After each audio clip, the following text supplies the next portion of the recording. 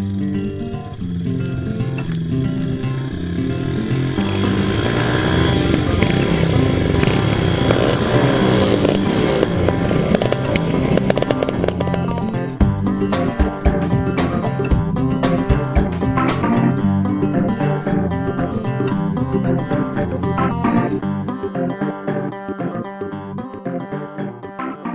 to The False Neutral, episode 32. I'm your host, Peter Tonchinomi, and yes, that is now my real name. And Eric and Garrett are with me. Hey. How's it going? So you had it legally changed to Tanchinomi? I registered Peter Tanchinomi as a legal alias, a legal DBA. Oh, yeah. Because Nice. half the people knew me by my real name, half the people knew me by Tanchinomi, and it was just easier to just have one professional name. So I want to know if your wife has ever embraced the Tanchinomi alias. Does she use it now as like her own kind of alias in a way? Oh, not at all. No. She's like, whatever. That's your weird thing you do. I refer to her as Mrs. Tanchinomi every once in a while. She rolls her eyes. Yeah, I like it. Did not have a podcast last week because I was traveling. I was spending time being surrounded by the beautiful people of Quebec, and did not get to my spider's hometown. We didn't get within about 100 miles of Valcourt, so didn't go up and see the factory or anything, but was up in that beautiful, beautiful part of our continent. But we're back. It's been a while since we've all met together. Yeah. Old news? Anything going on with project bikes or garage work? If you thought it wasn't possible, the TX750 is finally 100% good to go. Done. So you've actually proven this by taking it out and riding it and not breaking down or not having... I even rode it more than once just to prove that it was working. Yeah. So and now that it is working right and has the proper timing and flywheel and all that other stuff, is it as good as you thought it was going to be when you bought it? Yes. The short answer is yes. The long answer is absolutely yes. When I got it corrected, so I put the right jetting in it, figured out that the flywheel was not right and adjusted the timing accordingly. The very first kick, it just started so much easier, and you could tell right away that it was a completely different motorcycle. And I went out and rode it, and I just had the biggest smile on my face. And maybe not so much because it was running properly, but because I have probably 70 hours of labor into it to get it to this point, and I finally had the victory. Oh, it felt good. Your long national nightmare is over. Oh God, I'm so excited. So I had a couple of days to ride it before the weather turned crappy here in the Northwest. And one of the days was about 90 degrees. And so that was a good test because it's an air-cooled motor and it gets really warm. And previously I had rode it on about a 90-degree day and had a bunch of detonation issues. So rode it on the 90-degree day and it just worked flawlessly. Ran perfect all day. And so is this still a, oh my goodness, I want to get rid of this bike as quickly as I can? Or no. This one, it's back to being a keeper? Yeah. Good. Yeah. This one is going to stay. So that is incredible news. And then my good friend Joe just bought FZ09. It was, I wouldn't call it an impulse buy. There was a demo day here pretty recently in town, and Yamaha had all their lineup, and he was interested in the FZ09, went and rode one along with the FZ10 and a whole bunch of others, the XSR 900, and decided he really wanted an FZ09. So a couple weeks went by and he scraped together some funds and he went out and bought one. And I actually went with him to the dealership to buy it, and really, really neat motorcycle. But I rode it for the first time the other day, and I got to be honest, it is not nearly what I hoped it would be. And I mean that mostly in terms of the suspension. Which, so when we get to today's news, we'll talk about. Yeah. So I like the motor. I like the power delivery for the most part. So it has a B mode, a standard mode, and an A mode for the engine map. And B mode is really sluggish. I'm not even sure when you would ever use B mode. I mean, it seems even too sluggish for really slippery conditions. Standard is okay, but A mode, and I know that Yamaha's worked on this a little bit over the past couple of years that they've had the FZ09, but A-mode is still, the fueling is awful. It's really jerky. Going from closed throttle to just cracking open the throttle, it's just way too harsh. And I've heard that about several of their bikes with different drive mappings on them, or throttle mapping. It's their ride-by-wire. They just don't, they may have figured it out for MotoGP, but they haven't figured it out for a street bike. Right. So that, I know that there are tunes to help, aftermarket tunes to help that out a little bit. The riding position was pretty good. The foot pegs are up a little bit higher than you would think would be a good comfortable position, but it also has a pretty good lean angle, so I could see that the foot pegs would need to be up a little bit. But the suspension, so I left a parking lot, and just outside of the parking lot was a speed bump. I'm only 170 pounds. When I went over the speed bump, it just felt like I was riding a marshmallow. And for a semi-sports bike, it was almost dangerous in turns where there is some bumps because of the softness of the suspension. It just threw the chassis off completely. So it's a really cool bike. I like it. I like how much torque it has, and I like the power and all that, but the suspension would have to go. It was awful. Interesting. Yeah, but I guess the hot ticket on those is to buy a ZX6R shock, which has the same eye-to-eye, approximately the same spring rate, but a little bit stiffer, but a lot more control. The stock rear shock on the FZ09 has a rebound adjustment. That's it. ZX6R shocks you can get used for $50, and they have high and low speed dampening, rebound, and all sorts of witchcraft. So it's an inexpensive fix for the rear shock anyways, but it needs it. I have to ask, on the demo day, did you go to the demo day and ride anything? No, I ended up not being able to get out there, which I was pretty disappointed about. More than anything, I want to ride the FZ10. But yeah, I know you said that. I was going to ask you whether that was something you had a chance to get out on. My friend rode it, and he thought that it was really comfortable to ride. And it does have all of the fancy rider controls and whatnot. Sadly, I didn't get to ride it, but maybe sometime soon. So that's all of my news. Eric, what have you been up to? Anything? I have traveled most of the month of September, so I've had zero time to do much. I think I need to get a new set of points for the XS400.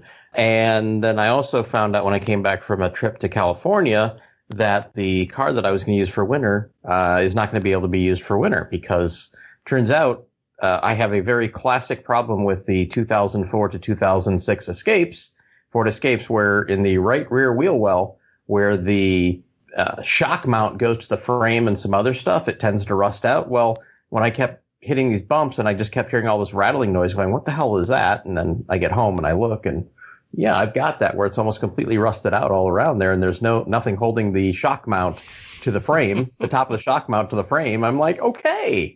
So does that mean that it's effectively totaled? Like, no, it's definitely fixable, but it'll take about $1,500 to $2,000, and the car's worth maybe $3,000. So I've got to, in the next couple of days, take some pictures, put it on Craigslist, and hope someone will give me $1,500 for it, and where they'll go and they'll fix it and then for a winter car. Because other than that, it's a great vehicle. I mean, I just drove it to Toronto and back in August, and just put new front tires on it. It's got 177,000 miles, runs great, gets 25 miles a gallon on the highway. So someone could get a great car if they can fix it, but I don't have a welder. I don't have the time. I don't have the knowledge to fix it, but someone who does, put 6 hours into it and be good to go. So I was once in the same predicament with a 81 Toyota Tercel that my mom bought, and I inherited, and I drove that for years, and it got some rust around the gas filler cap where that inside was welded to the fender, where those spot welds were.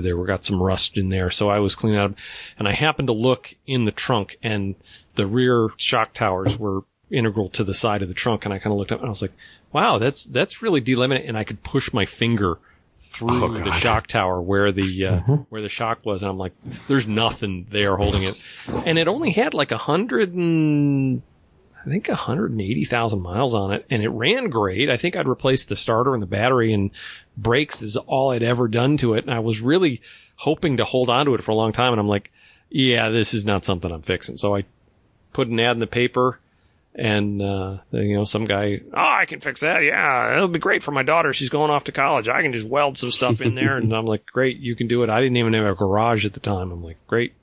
Turn around and bought a Toyota truck. Those have some frame rust issues over time, too. Like the Toyota Tacomas. Well, mid-90s. I didn't hold on to it long enough. Mine was even pre-Tacoma. It was a 92 that I bought new, and I drove it till 96 and got rid of it. Yeah, that's why I'm glad they don't mainly because I salt our moved back roads. to Kansas City and it didn't have air conditioning, and no air conditioning in Kansas City is really a bummer. And it also makes it really hard to sell in Kansas City. Well, let's talk about bikes rather than cars. We might as well, right? That's what we're here for. Oh, I have one other piece of old news. I did contact the son of Mr. Harper, who had the 300 and some bikes that got auctioned off a couple weeks ago that I talked about. And I asked him specifically how much the Moto Guzzi 250 4-cylinder went for and the Gilera 202, the two bikes that I was really interested in. The 254, which was missing the airbox, and I don't know how close it was to ever running, went for $2,200. The Gilera went for $2,900. Both of them probably about 40% more than I thought they were worth, about 30% more than I was guessing somebody would want to pay for them. But I can't say I'm surprised because I really didn't know. I mean, bikes like that, who knows what they're worth? I'd never seen one up for sale before. So I was very pleased I didn't try to take Friday off and end up very disappointed that I was such a cheapskate and had no chance of buying anything I might have been interested that day. When you have something that's either that odd or that rare and someone just has to have it for the collection and there's two people who want it, that's the key, right? Yep. Right. Yep. And that was so highly advertised. It's so well attended. I knew there were going to be more than one person who was passionate about every single motorcycle there. So. Yep. And, they didn't have titles for them and stuff like that. So it would have been a major hassle even when you got them and got them running it was just, okay, it actually kind of made me happy. I kind of went, oh, okay. I don't need to worry about that. I made the correct decision. Yes.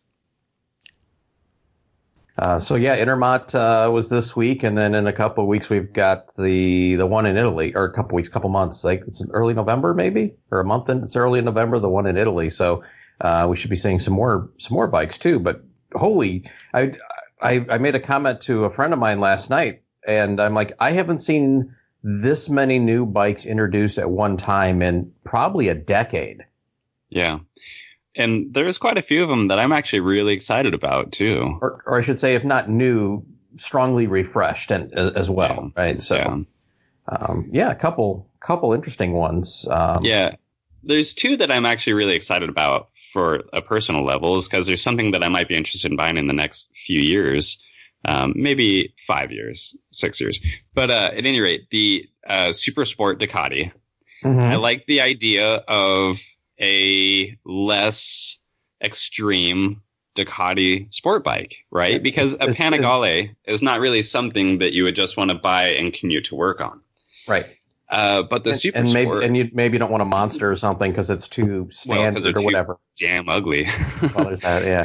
But I mean, as soon as I saw it, I'm like, ooh, cool, an old 900, or like the 900 SS that I remember from the early and mid 90s, Yeah, right. So it's got a little bit better riding position. The handlebars are a little bit higher. It's got a really linear and low RPM torque curve. Mm-hmm. It's 113 horsepower, so it's enough to have a lot of fun with, but not so much that it's going to be too aggressive. I don't know what the price is on it, but I just like the whole concept. It'll be $14,000 because it's a Ducati. Yeah, I know. And so that's the thing is, I would have a tough time spending 14 on basically a budget Ducati when I don't know where it competes, with what other bikes it's going to compete with, because it's quite a bit more expensive than a lot of them.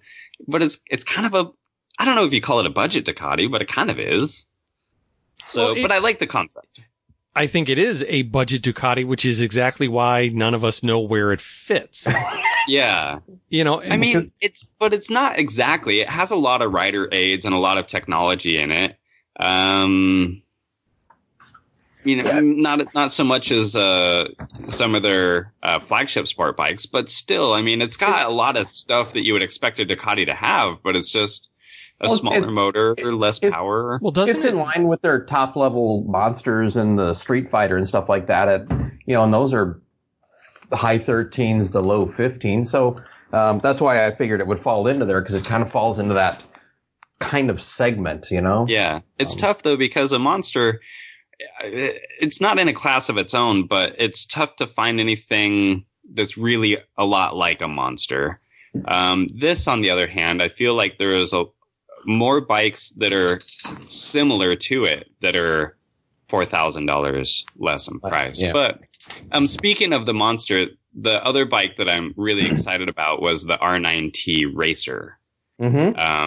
Because I think that it is very similar to what the monster does, but way more attractive. I hate the aesthetics of the monster, but I like the idea of what the monster is.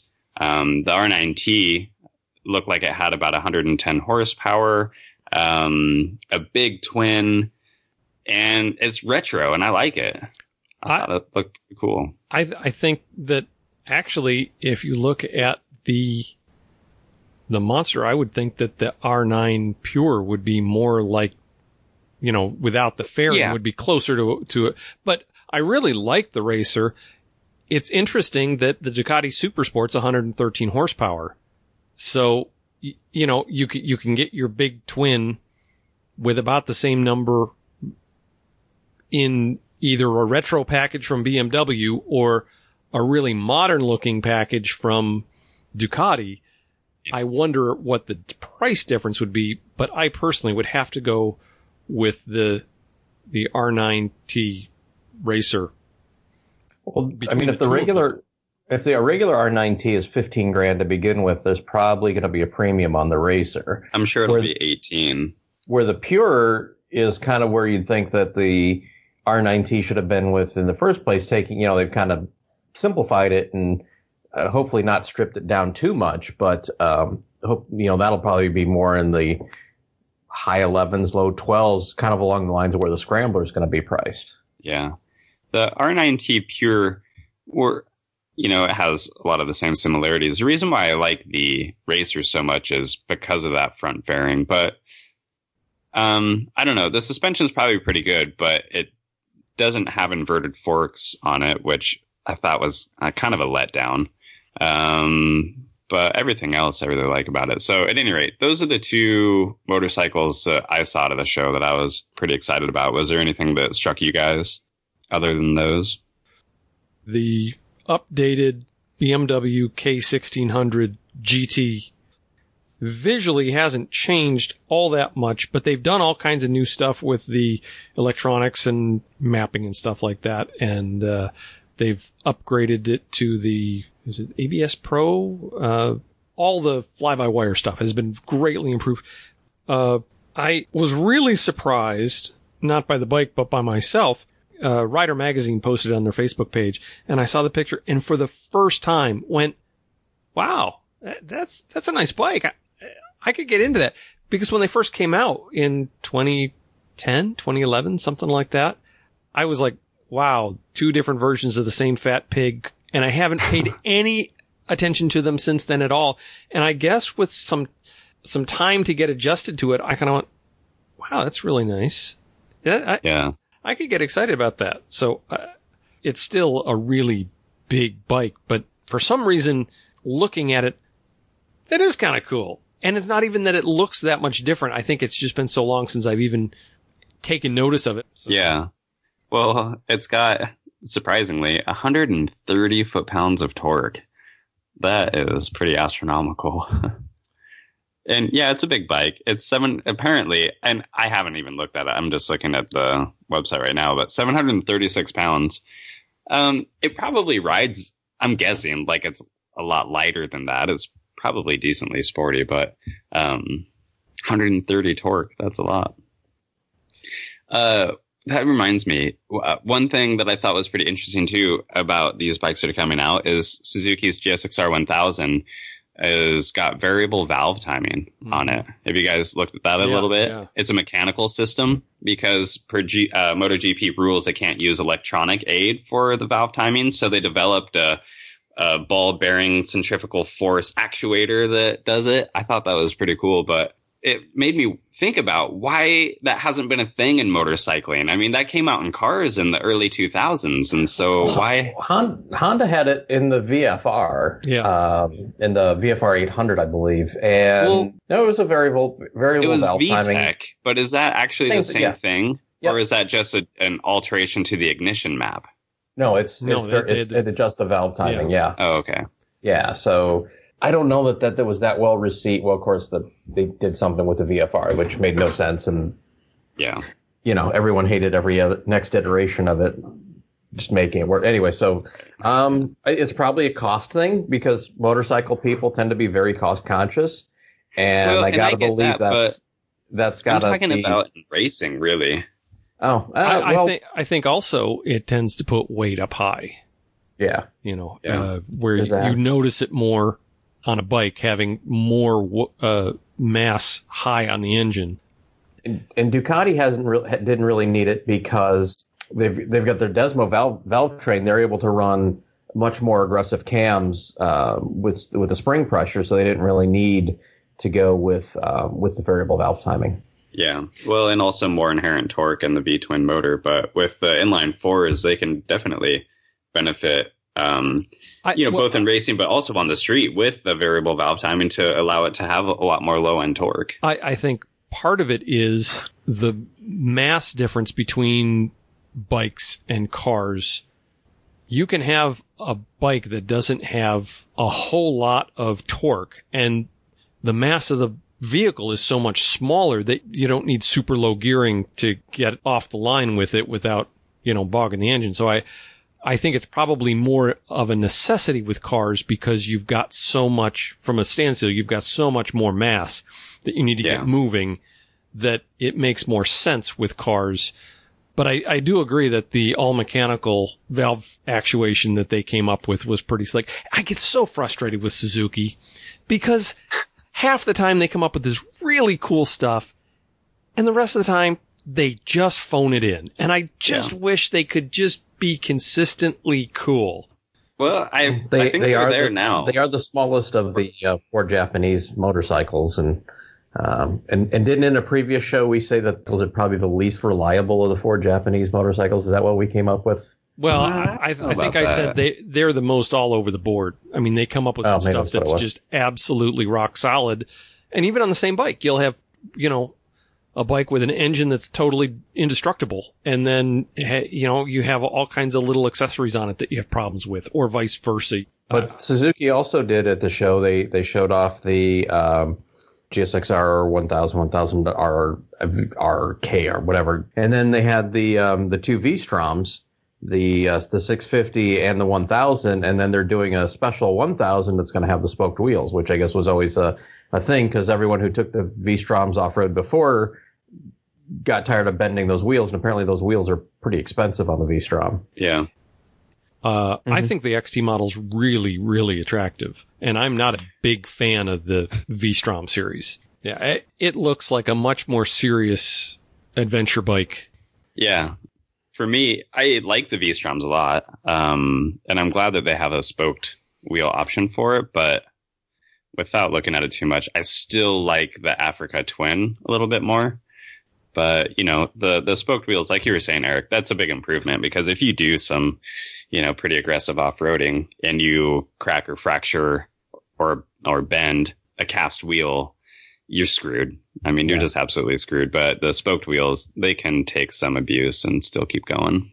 On a side note, I did see an Africa Twin yesterday around here riding, and you see the paint job and you're like, oh, hey. Yeah. That's that bike, so I'm going by at the. Sorry, I'm pointing and making visual gestures on an audio podcast. I can see you. Yeah. So I saw what else, and then motorcycle.com just did a pretty big comparison, and it essentially tied for first place for their ADV bikes. Which one tied for first place? The Africa Twin with the V-Strom. KTM. Sorry. Oh, KTM. Okay. Yeah. That was Which, speaking of KTM, so they've tweaked the 1290, and now they have a 1090.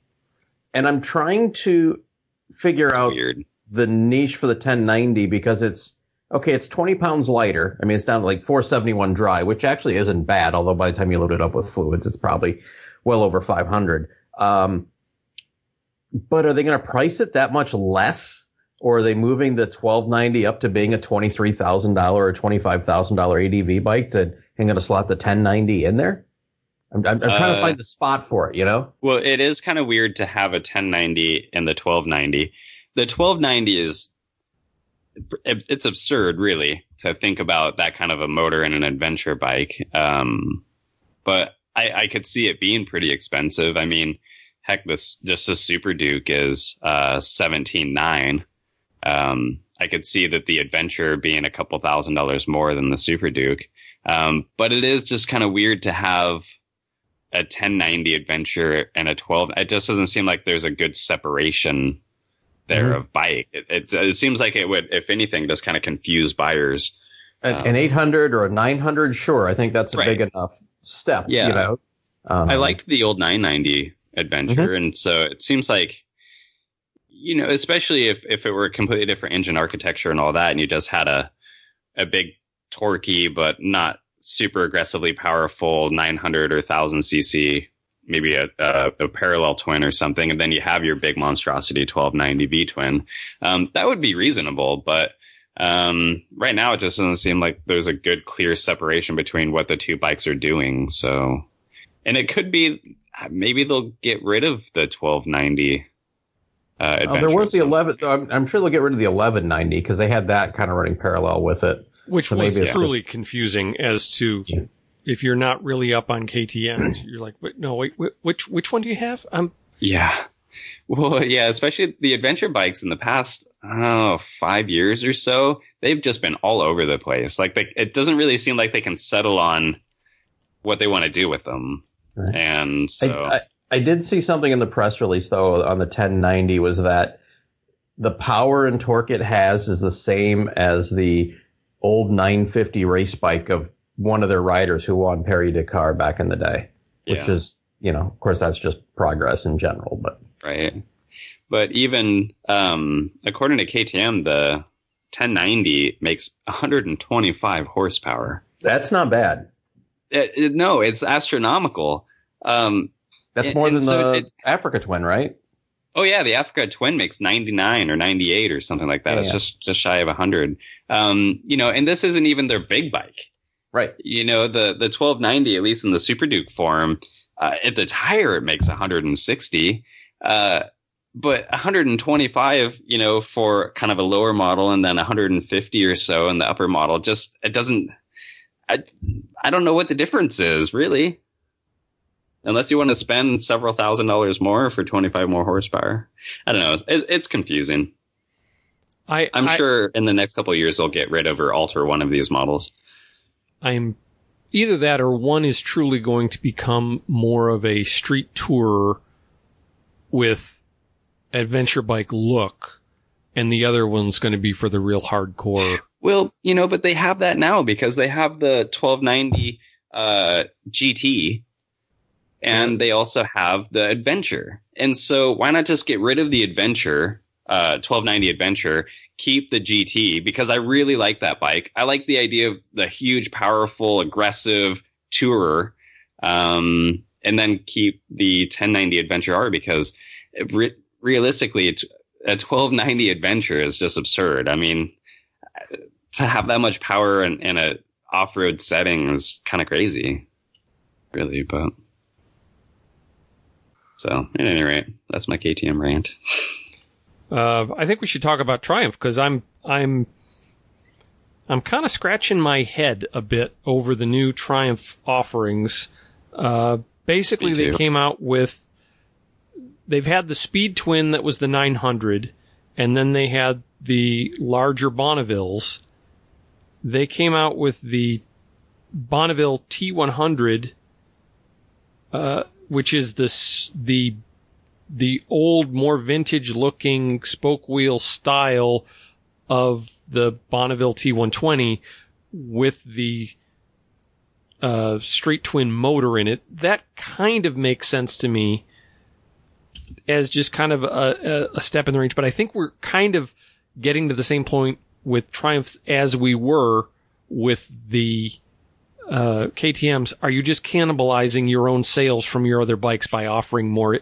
It's like, do you really need to have a 900 with cast wheels, a 900 with spoke wheels, and the larger bike with spoke wheels? And then they came out with the Street Cup, Right.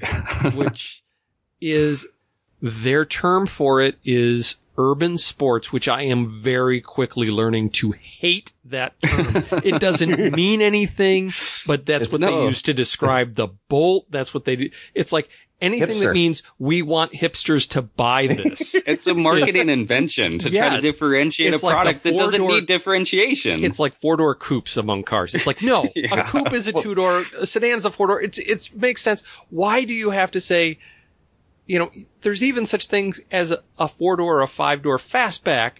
Why do you have to call it a coupe? Right. Why do you have to use the term urban sports? So Mercedes and BMW are famous for this in their cars, and BMW is a really good example because you can get a 3 or 4 Series as a two-door coupe, a four-door sedan, a four-door coupe.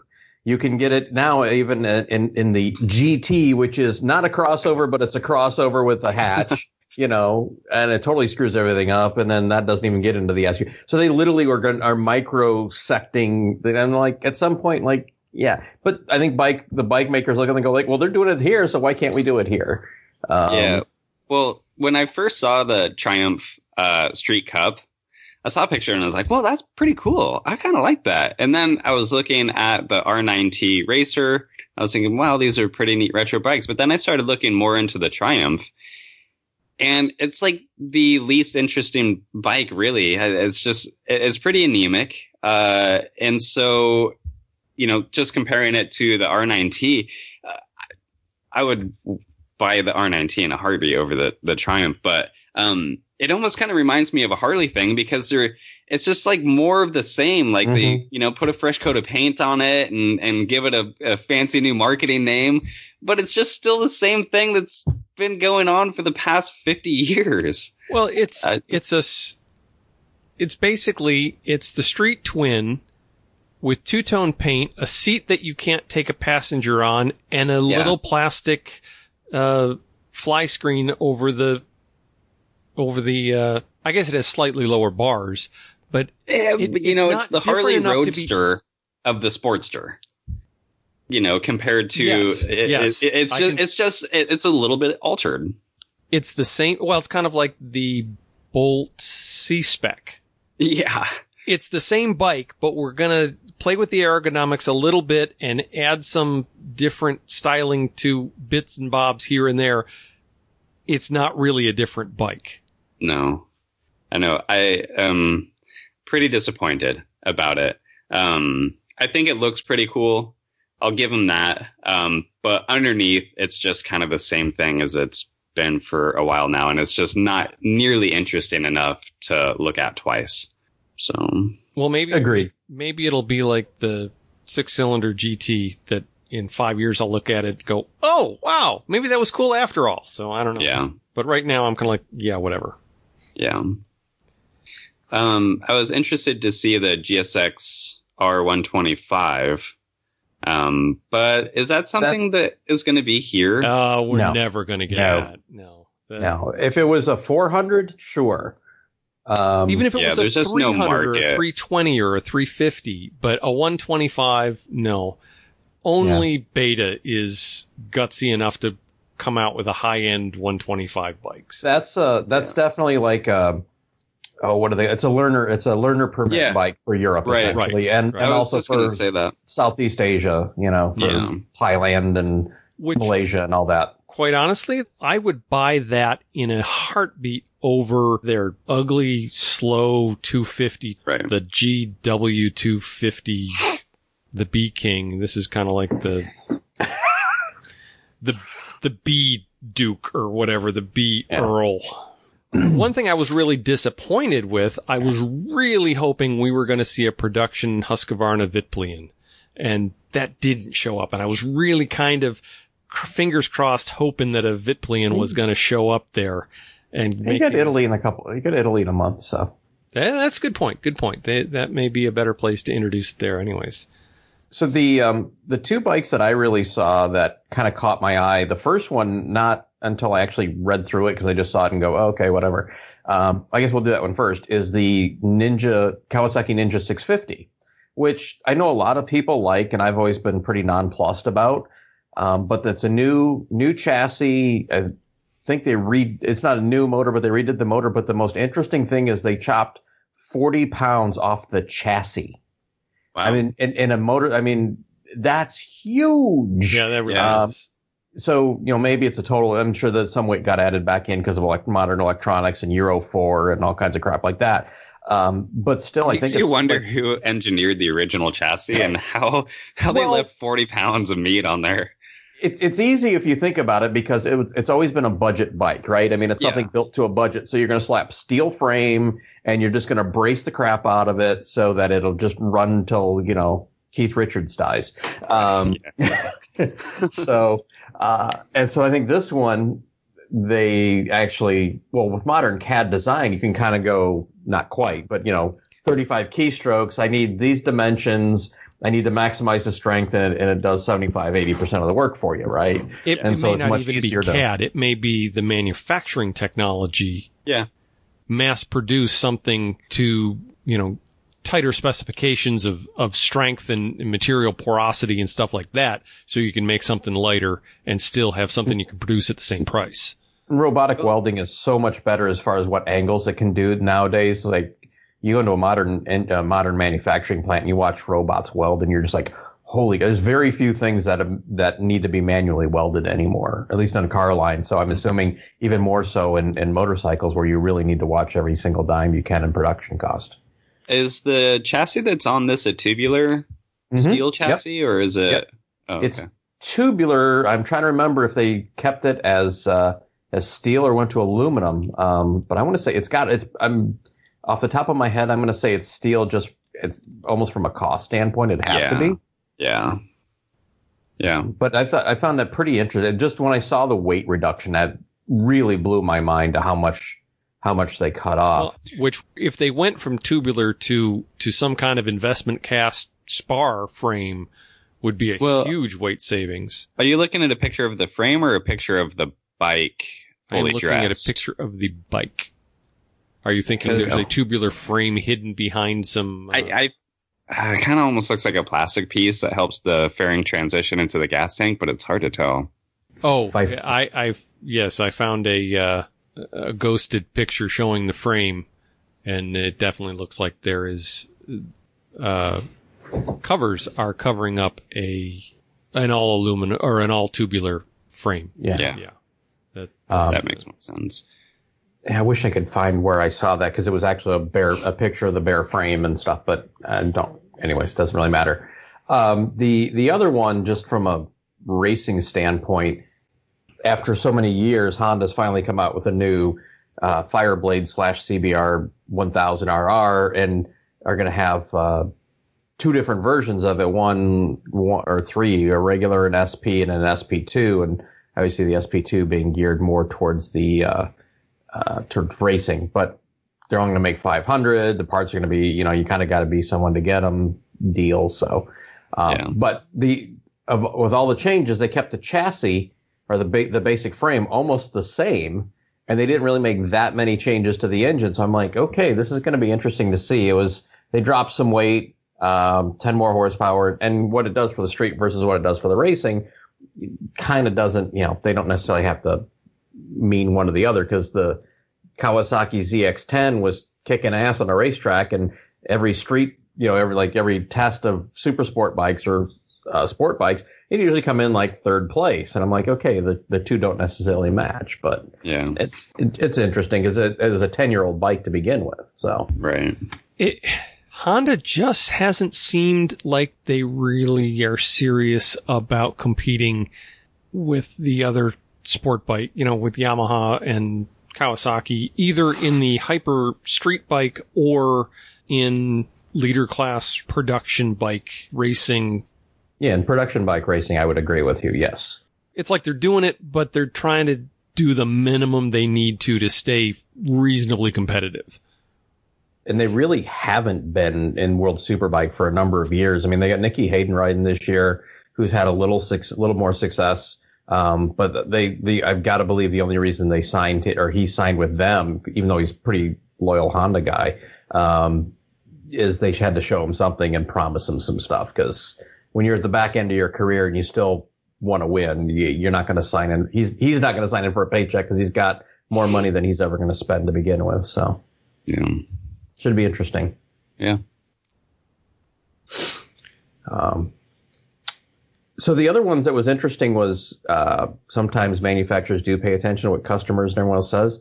I noticed the BMW S1000 series, both the Adventure and the standard bike, made some strides to get rid of the buzziness in the bars that everyone complained about, and the pegs too. I thought that was kind of like, oh hey, yeah, maybe this is an issue. I thought that was rather interesting.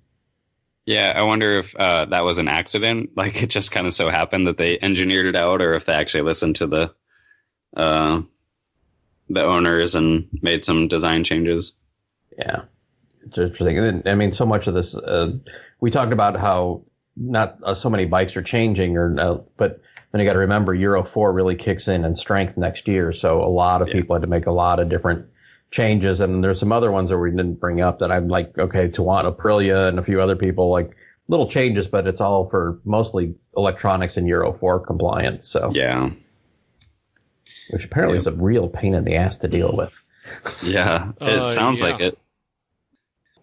Pete, what else grabbed you for what we put together as a list, and maybe some other stuff you saw? You know, it's really hard for me to care. The sport bikes, just I'm past having any interest. You know, I'm an old crotchety man. The idea of being in a tuck, trying to get to the edge of the envelope, just doesn't interest me. And on the other hand, you know, most of these things are going to be so expensive for so long, even on the used market, that it's really hard for me to relate to them personally. So it's kind of Yeah. Mm-hmm. And some of it is, I think motorcycles are getting a bit more like cars in that it's becoming a mature enough technology that everybody knows what works, and it's really hard for somebody to come up with something totally unique. You know, it's kind of like, as a parallel, personal watercraft.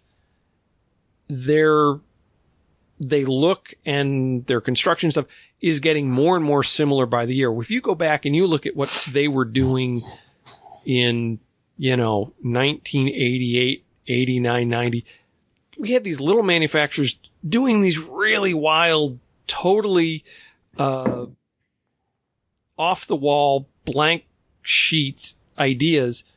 And frankly, most of them didn't work, which is why they're not around anymore. But it was still very interesting. Now, the pressures of the economy and just a knowledge of, hey, this is going to work, and there's just not that much that's really different except for styling. And that's why you get things like the, what do they call it? The Street Cup, which just sounds like a part of athletic apparel I wouldn't want to buy. It's like, oh, did you get a new Street Cup? And it's like, yeah, it fits in my leathers great. Yeah, I know what you're saying on that, because it's been that way in the dirt bike market for years and years now, where the differences between RMZ 450 and a KX 450F and a YZ 450F and a CR 450, they're really, the differences are so minute now that you're really just buying a color. The steering angles are the same. They even use the same manufacturers of suspension, Showa or KYB.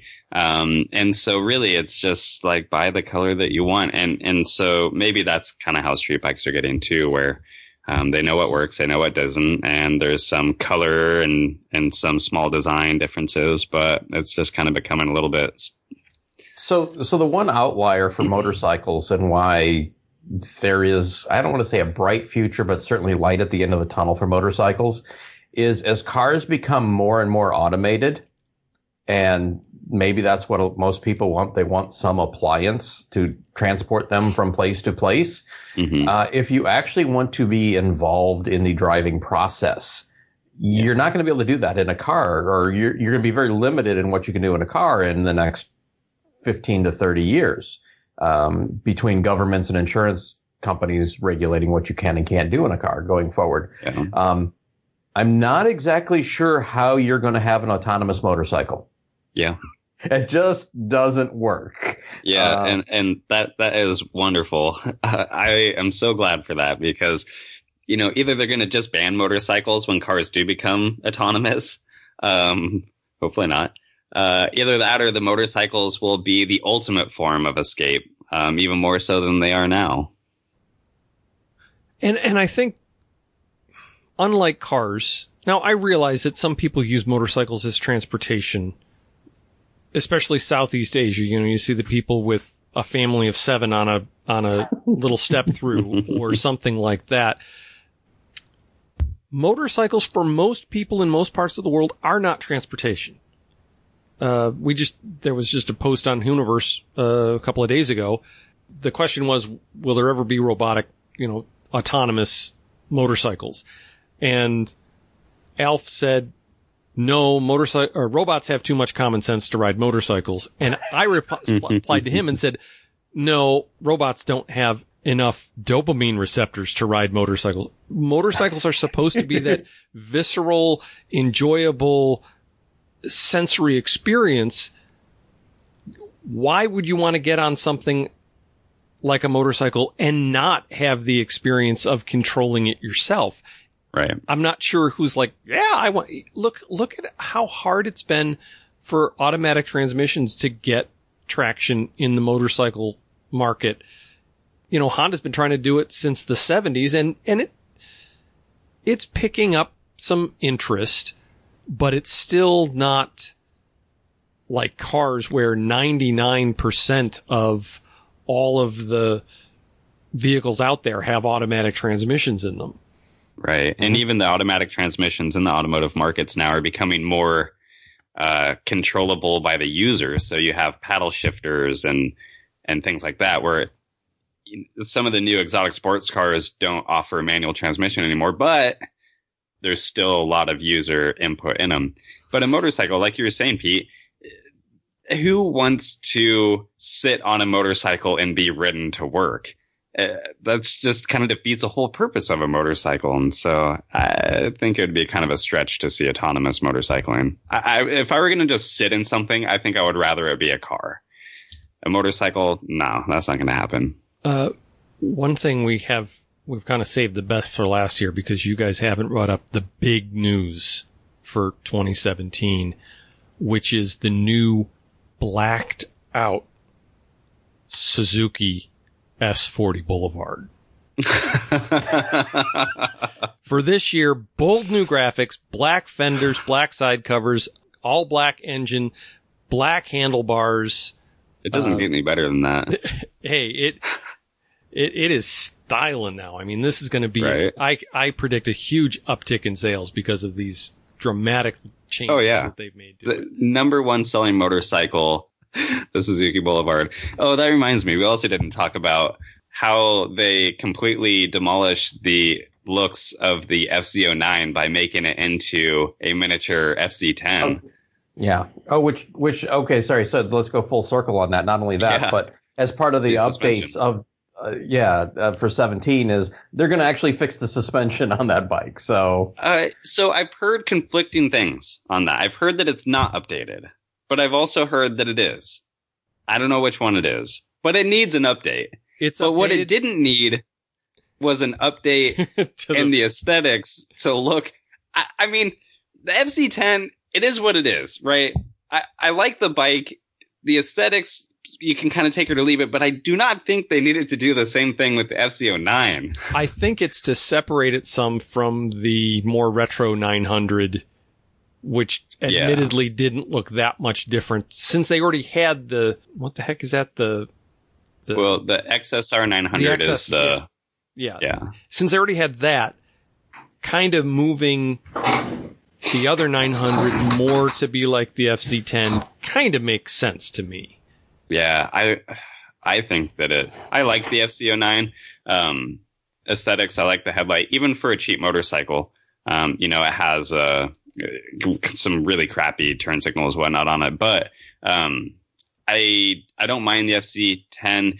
The new FC09 is kind of like a worse version of the FC10. The way that it's executed in the headlights, and I just really, really don't like it. It doesn't sit well with me. If I were looking at buying an FC09 right now, I would buy the 2016. Hopefully you can get it for less than MSRP. And then let them sell the new FC10 or 09s because they just look awful. So... I will share on my trip, my airline reading was the book Save the Triumph Bonneville by John Roseman, who was the head of the workers. There were like two boards of directors. There was the corporate board of directors and then the workers cooperative board of oversight or whatever. And he was the head of the workers board during the Meriden co-op years. And for those of you who may not realize, in the beginning of the book is fascinating because it really points out just how badly the BSA Triumph Group screwed the pooch in the last years of the 1960s into the 1970s. And they were on top of the world. And I would love to find somebody who was on the BSA side to give their point of view about it, because everything I've ever heard is these people couldn't have done a worse job if they had deliberately wanted to sabotage the company. And so it was truly fascinating. And then in 1973, November 1973, they kind of got an announcement of, hey, guess what? We're going to go with, 2 plants. We're going to take the old Norton plant and we're going to take the old BSA plant, and they're going to build Triumphs. And they were already building the Triumph Triple there because it was based on the same bike as the BSA Rocket 3. So they were building the Trident there, and they were building the Bonneville in Meriden at the traditional Triumph plant that had been around since, soon after they got bombed in Coventry in World War II. And they kind of walked in and said, hey, guess what? You're going to build about, I don't know what if it was, 500 more, 1,700 more motorcycles, and then you're all out of a job, and we're going to move your motorcycle over to the old BSA plant because the BSA people screwed up so bad that everything's falling apart. So sorry, you're out of a job. And some of these people were second generation, their wives worked there, their sons worked there, their father worked there. And they just kind of went, no, we're going to have a sit-in. And they locked out the management. Good for them. Of Norton Village Triumph. And the Labor government had just gotten into power, and they went, yeah, we're pro-union. So we're going to negotiate a deal where we're going to loan the money to these workers for them to be able to buy out the intellectual property, the manufacturing rights, and the physical plant and tooling for this motorcycle so that they can continue to build it, which was pretty much unprecedented up to that time. And that part of the book was really fascinating. But then when he became the director of the board, he had access to all the meeting minutes and decided to put them all into the book. Oh. The minutia that is recorded in this book is excruciating to try and get through. So I'm hoping that towards the end, I get a little bit more, but even just the photographs and stuff are so cool. As someone who bought a 1979 Bonneville in 1981 when they were leftovers, reading the story about what they were struggling with at that time period. Cause I bought a Triumph because I read, I think it was October 1980 Motorcyclist magazine. They interviewed the heads of the Meriden Cooperative, and I was so impressed with that article that I went out and bought one.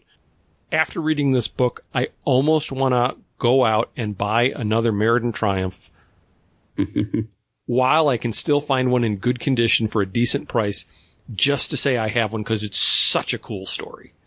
I'm not sure I would recommend the book at this point, but I'm going to keep reading it. Yeah. At some point, somebody is going to write the definitive history of this, and I could honestly see the whole workers' takeover being a Hollywood movie someday, because it's such a fascinating story of, you got to be kidding me. They really did that, and those people had really done this, and this to screw things up before. No wonder these guys were mad. So, yeah. We should probably wrap up at this point. I think we've been right close to an hour on this show. So, well, it's good to be back. It's good to have you guys back to talk to. And anybody who wants to send us questions, comments, go to the Hooniverse, and you can look at pictures of all the bikes we talked about. And fortunately, we talked about mostly new bikes, so I will have not a hard time finding manufacturers' press photos that I can reproduce of all of these bikes, because they're all brand new. Yeah. Yeah. Cool. Make sure that you go over to Facebook and like us over on Facebook. Follow. It's a good place to ask questions, because many people do. Yeah. And Twitter. Facebook.com, The False Neutral. Twitter is @The False Neutral. Yep. And of course, as Pete, as you said, go over to Hooniverse, and every Tuesday, we're up there, and lots of pictures, and ask questions and comment over there on all of our posts as well. Yeah. Rate us on iTunes too, if you don't mind. Yes. Oh, yeah, please. Please rate us on iTunes, because we were ranked 44th in the automotive category last time I checked. Very pleased. Let's make it to 43. Well, we've been anywhere from 60 to 110. I was talking to Brad over at Camden Tubbed, and he was saying, they have the most inscrutable ratings algorithm for trying to figure out why you go up and down in the iTunes. But one of the things is people rating you. Yeah. So, and another one is how often you upload, which is why the Click and Clack guys, even though that one of them's been dead for a number of years and they haven't had a new show in X amount of years, they've got 30 years of recordings to keep uploading, so they upload one or two every day, and so that's why that they're the number one podcast in automotive. So, yeah. Okay. Well, all right. Thank you, and thanks to all our listeners, and we will see you next week. Have a good night. Bye.